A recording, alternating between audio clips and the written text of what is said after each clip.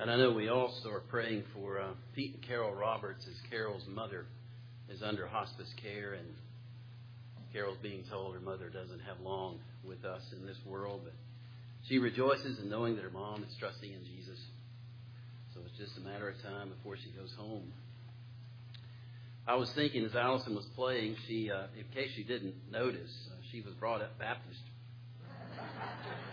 Her father, Larry Linker, was for many years Southern Baptist pastor in the area of Stanley County, where Kathy and I and our family lived and ministered for almost 14 years. Pastor Linker was a long-time pastor at Big Lick Baptist Church. Now, if you're wondering where Big Lick is, Charlotte is the gateway to it. I just want you to know that. It's right over next to Oakboro.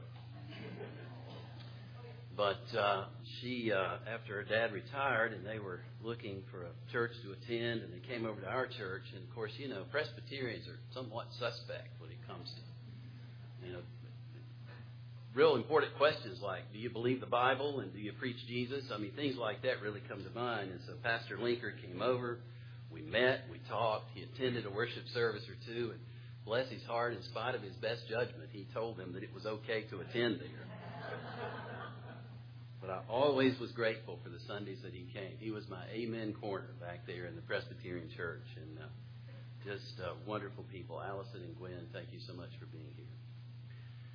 So we've come to Luke chapter 11, and today we'll look at verses 27 through 32, as we already have had a couple of doctors up here in front of us today.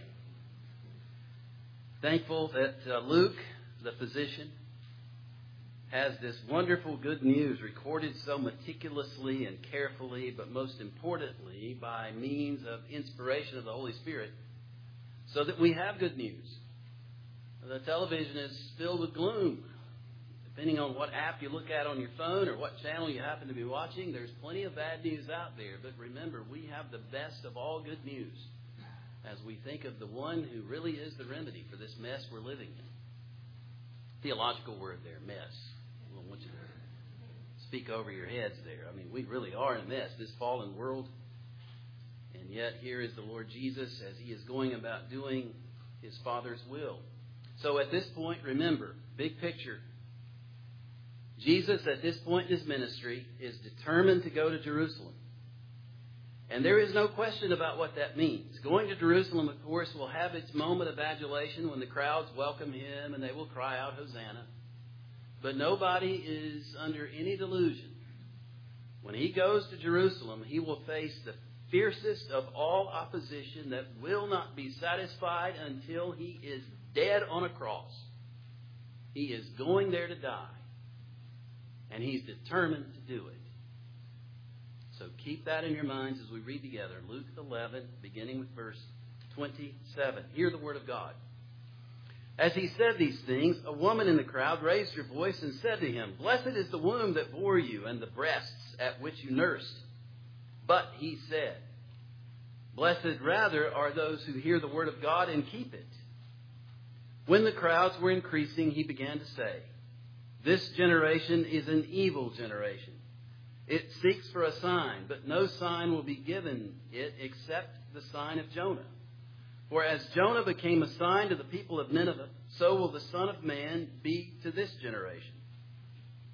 The queen of the south will rise up at the judgment with the men of this generation and condemn them.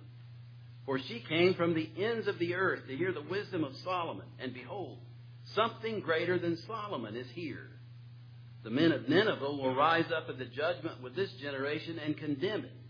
For they repented at the preaching of Jonah. And behold, something greater than Jonah is here. So may the Lord bless this reading of his word. For the grass withers and the flower fades, but the word of the Lord stands forever. And this is the word which by the gospel is preached to you. Amen.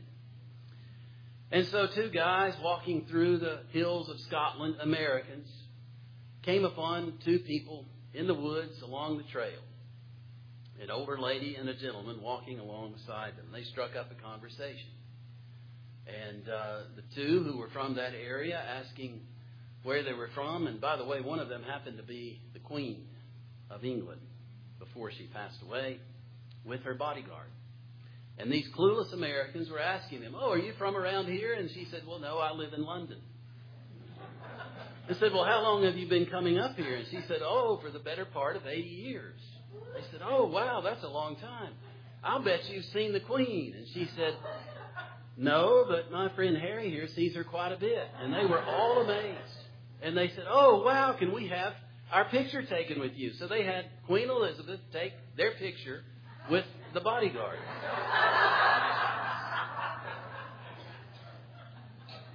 And they said, "What's she like?" And he said, "Oh, she's very cantankerous on some days. You would just really be surprised." So out of courtesy, they had the bodyguard take their picture with this dear, older, sweet lady so that she would feel like she was a part of the mix. And after they had left, the Queen looked at her bodyguard and winked and said, "Wouldn't you like to be a fly on the wall when they get back home and someone looks at the picture and recognizes who's in it?" What a sense of humor. You know, how is it that in the course of life, when we are so enamored in our culture with celebrity, when we just we almost worship these people. They're almost like idols. And we become so fixated on them. And, we even develop names for followings of people.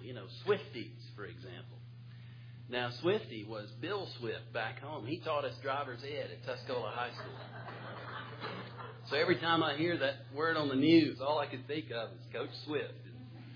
And that's not what they're talking about at all. But people become all enamored with that sort of thing. Well, at this juncture in the ministry of the Lord Jesus, as he has performed miracles and as he has preached, his fame has spread abroad. And we see in this very passage how that the crowds were increasing. But prior to that notation, you have this interesting encounter with a dear soul, a woman in the crowd. As he is going about his work in ministry, she just simply cries out. She shouts out, "Blessed is the womb that bore you and the breast at which you nursed." This kind of adulation, as she thought she would say something that would perhaps endear herself to him. But Jesus makes an interesting statement. He doesn't rebuke her, by the way. But he comes back with a but.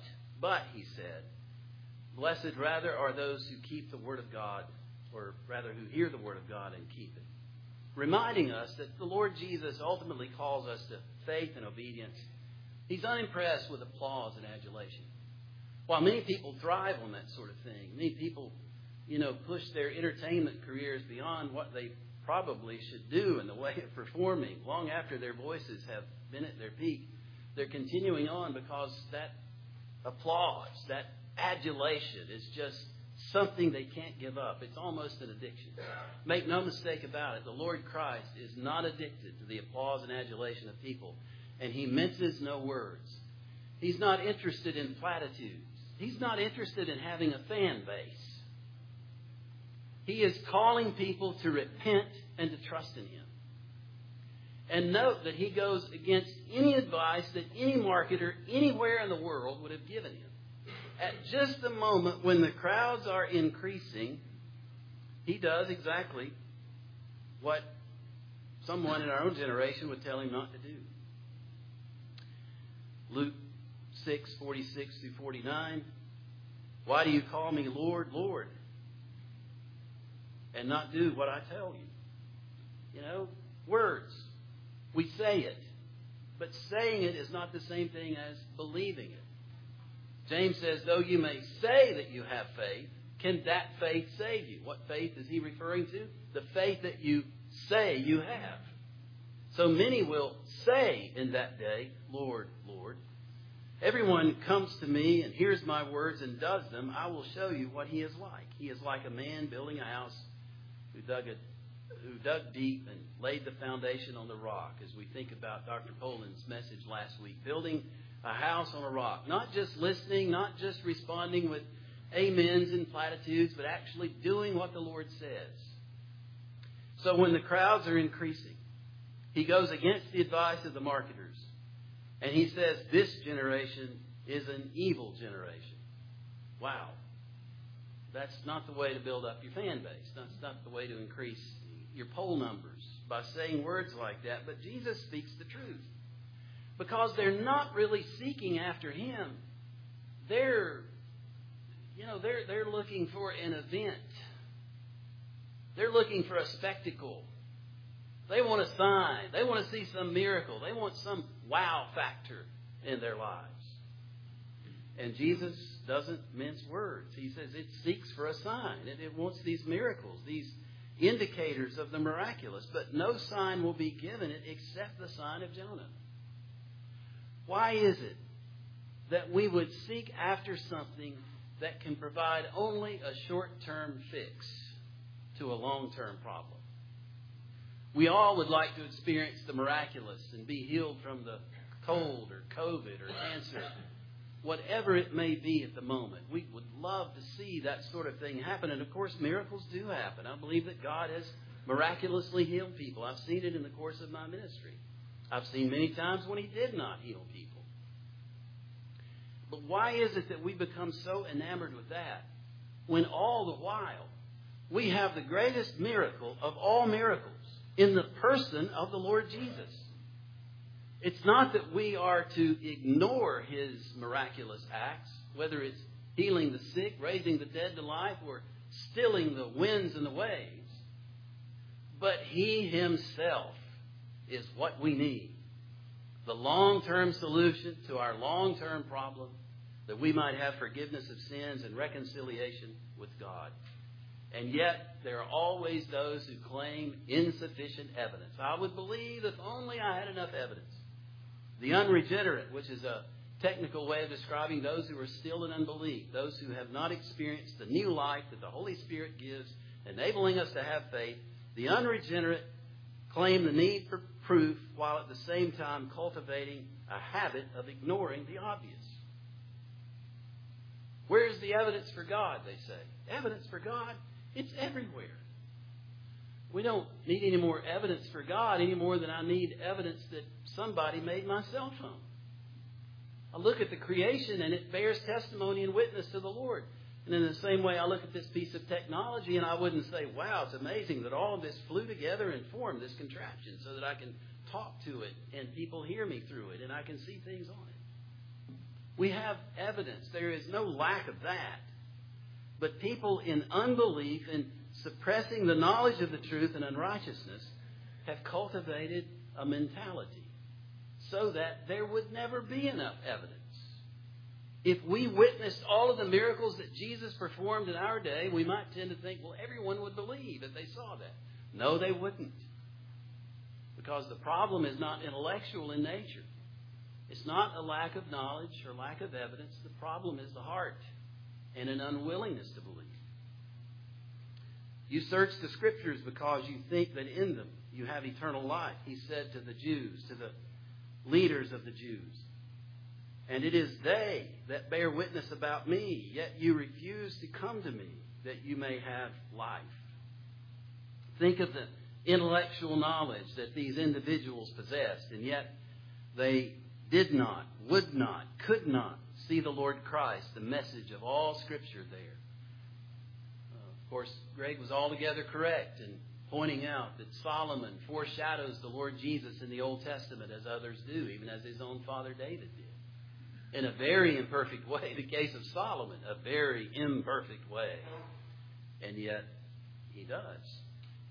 And note that even with what information she had, that the Queen of Sheba, that Jesus refers to as the Queen of the South, makes a long journey in order to experience the wisdom of Solomon.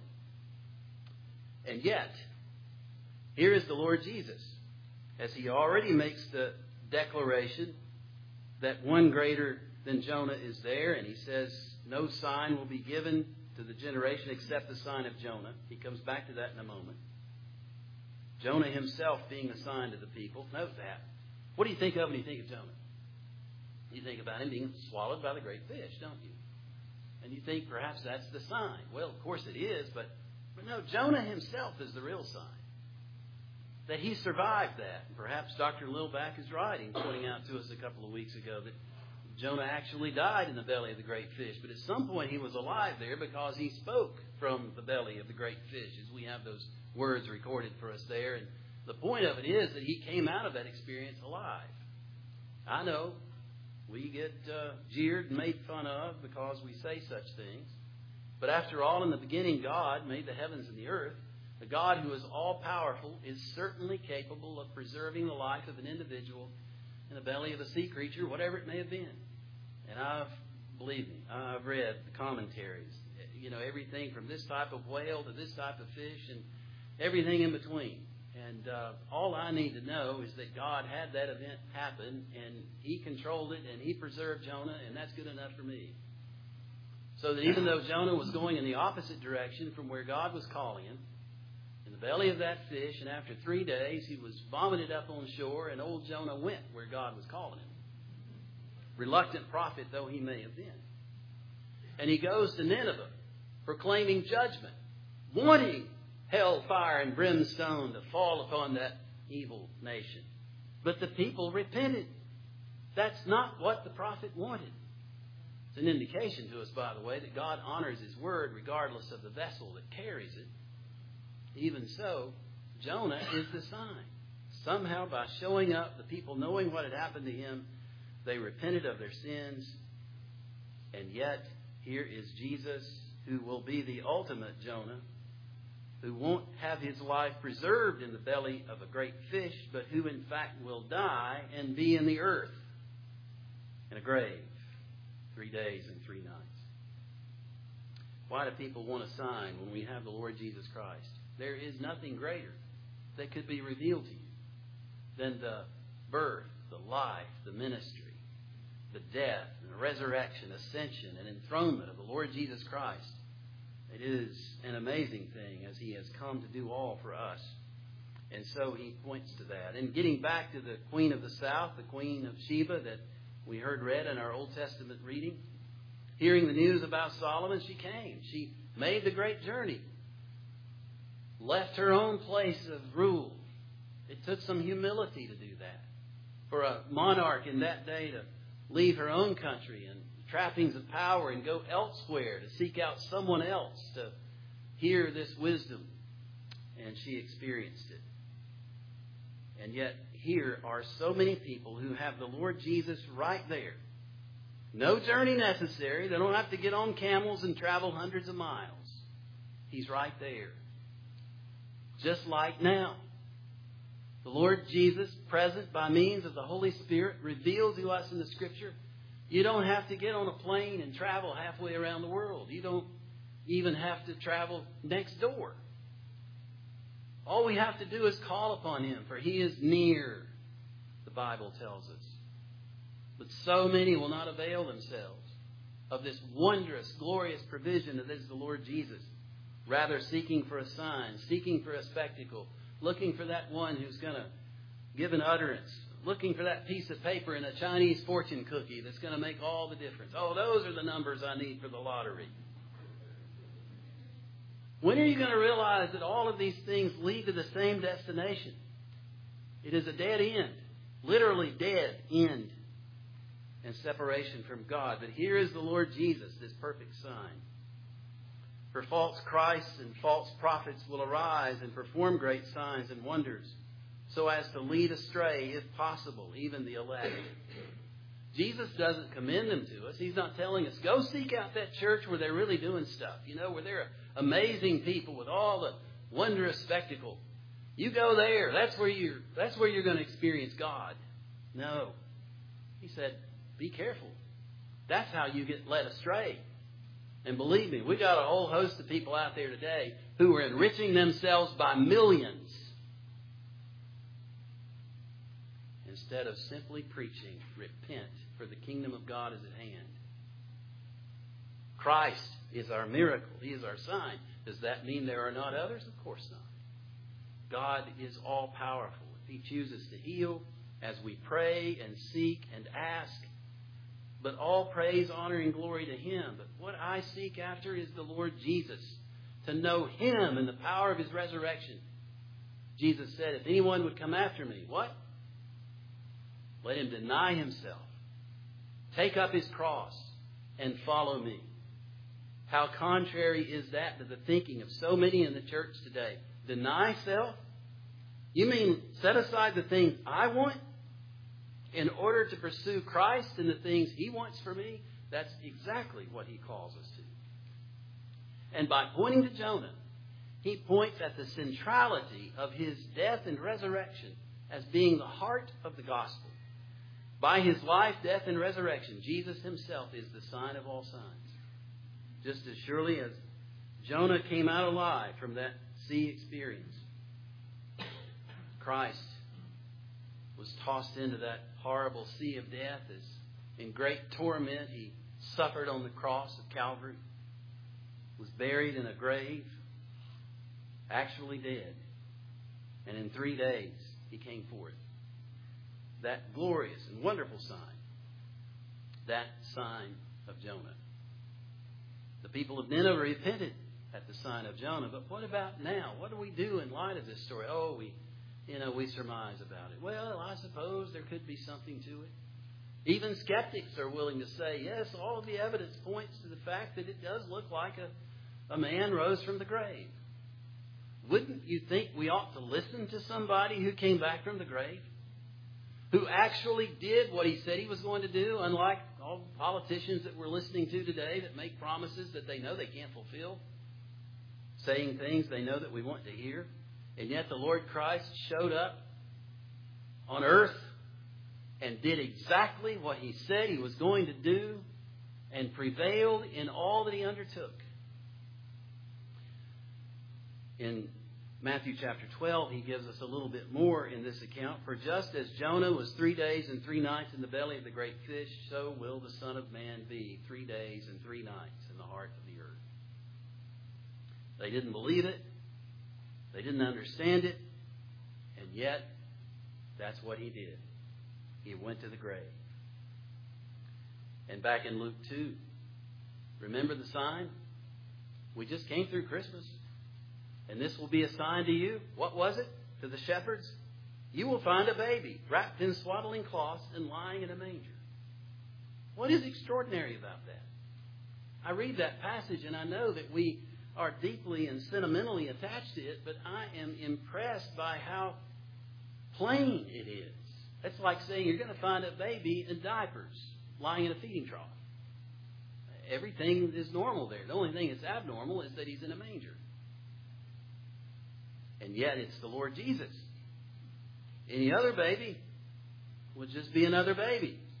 But this is the King of Kings and Lord of Lords, the one who is the Savior of sinners. And so as He is preaching this, again, He's not doing it in order to gain for Himself a greater following. He's not looking to build up the crowd. He is seeking to proclaim truth. Because what we need is the Lord Jesus Christ. Those who are in unbelief have a desperate need to turn from sin and trust in the Lord Jesus. There is no other way of salvation.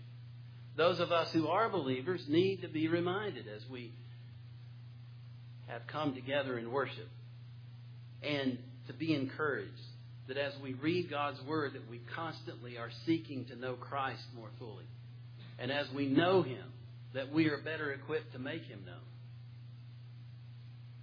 You don't ever mature past the gospel. You don't ever grow beyond knowing more about the Lord Jesus. We learn more of Him with each passing day. In the last little while, I've been forced to reflect upon a lot of things in my past life as I'm trying to write some of these things down. Nobody will ever read it, but I'm thinking maybe there might be a great-great-great-great-grandchild one of these days that'll pull off a piece of paper from the shelf and say, "Oh, who is this guy? That's why I'm bald-headed." And read. Here I was, a high school student, thinking I wanted to finish out the junior ROTC program and go into senior ROTC and be an officer in the military. And then come out and go into law enforcement so that I could be back home.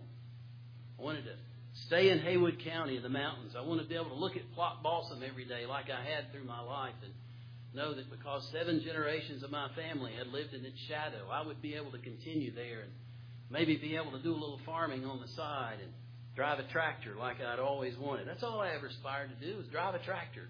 And when I found out I couldn't make a living at that, I thought, well, maybe I can go into the military and then law enforcement at some point and retire, and hopefully I can just farm until the money runs out.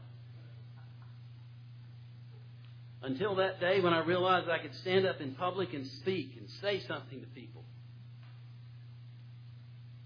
And the Lord said, what are you going to do with it? So yesterday when I saw that a very dear friend of mine has a son who's going into a senior ROTC program at the University of Tennessee. I'm sorry, Kathy. That just happens to be where he's going. Virginia doesn't like those orange volunteers up there. I thought that was my dream. That's what I wanted to do. But God had a different plan.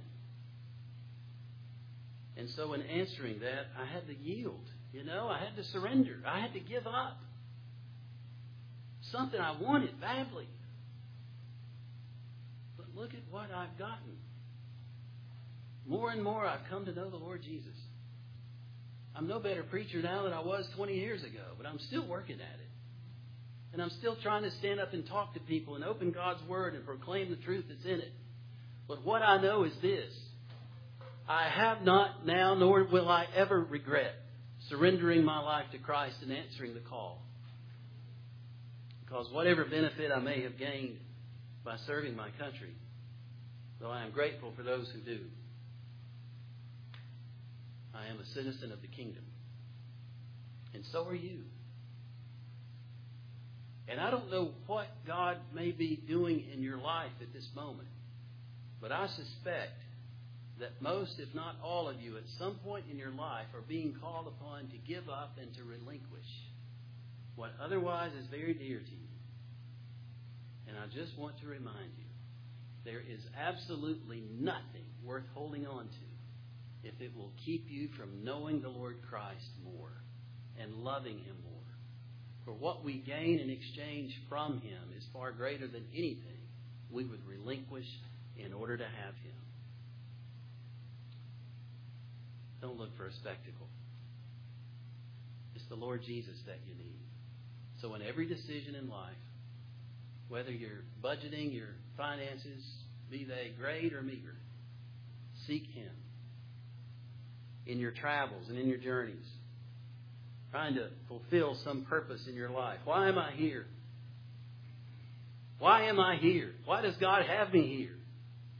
We are here to glorify Him and to serve Him and to make Him known. He's not equipped you with this knowledge just so that you can be puffed up with it. He's equipped you so that you can be an instrument in His hands, so that the good news of the kingdom will be proclaimed. You can share Jesus with people I'll never have an opportunity to speak to. You will have a hearing from people that I will never be given an audience because they know you. And even the most insignificant of words can make all the difference. Because one day, listening to a concert, as I was wrestling with my call to ministry and thinking I didn't want to leave home, I heard the word home uttered in a hymn. Just one word. And I realized that home was not a place on the map. Home is with Christ, who has gone to prepare for us a mansion, bright and glorious. Anything's worth giving up to have Him. And I'm just here to remind you, we're here to serve the Lord Christ. He is the sign. He is the miracle. He is everything you need as God has provided for us. So keep looking to Him, church. Keep your eyes on Jesus and praise Him all your days. And it's just rehearsal. Because in eternity, that's exactly what we'll be doing. And experiencing more fulfillment and joy as we do it than we have ever known in this life. That's a promise. And it's kept because the one who made it is faithful. Let's pray. Father in heaven, we praise your name and we thank you for the glorious blessings of the gospel that are ours in Christ Jesus. And Lord, grant to us that we may serve your beloved Son, yielding our lives in repentance, trusting in Him and following Him and praising Him. For we ask in His name. Amen. That's our hymn. Praise Him, praise Him. Let's stand together as we conclude.